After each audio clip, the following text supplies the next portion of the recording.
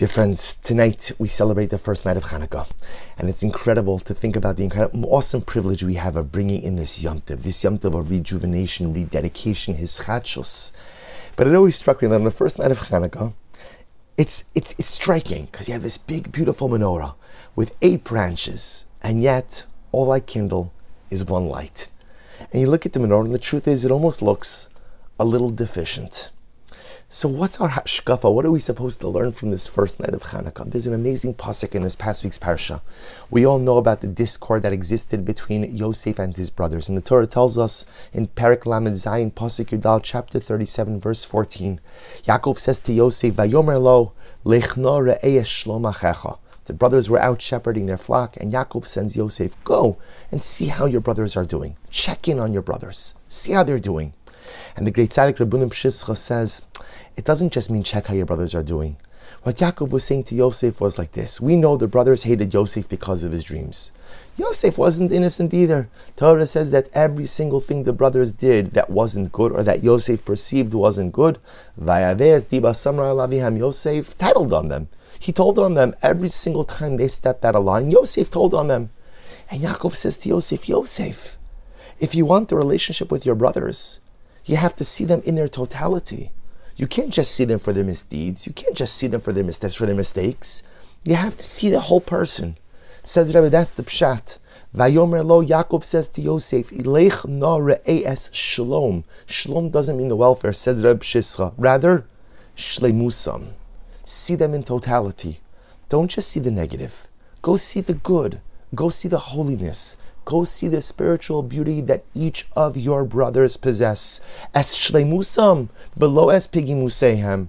Es ma'alosehem, v'lo es chesronosehem. See the good in them. Don't just see the negative. Yaakov was trying to teach his son Yosef.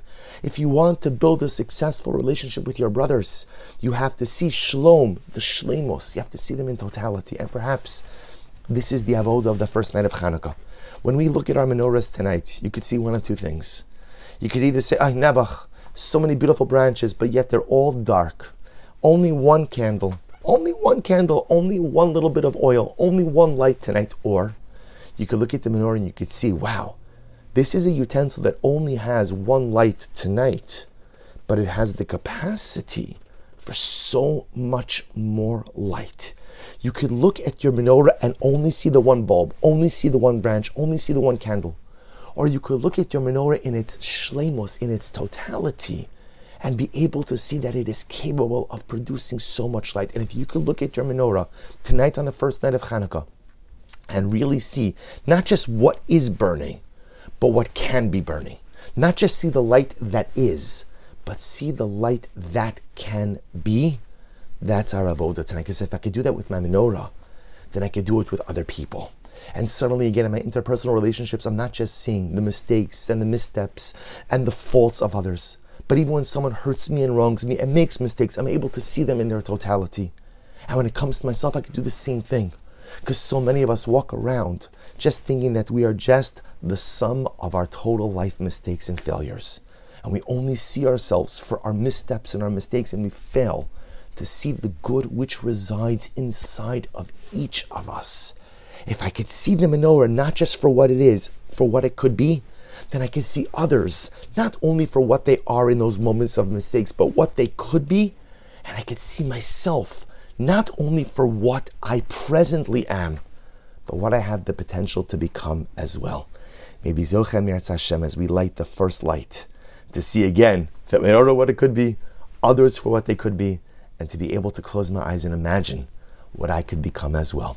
Wishing everyone a lichtige, freilichen Chanukah.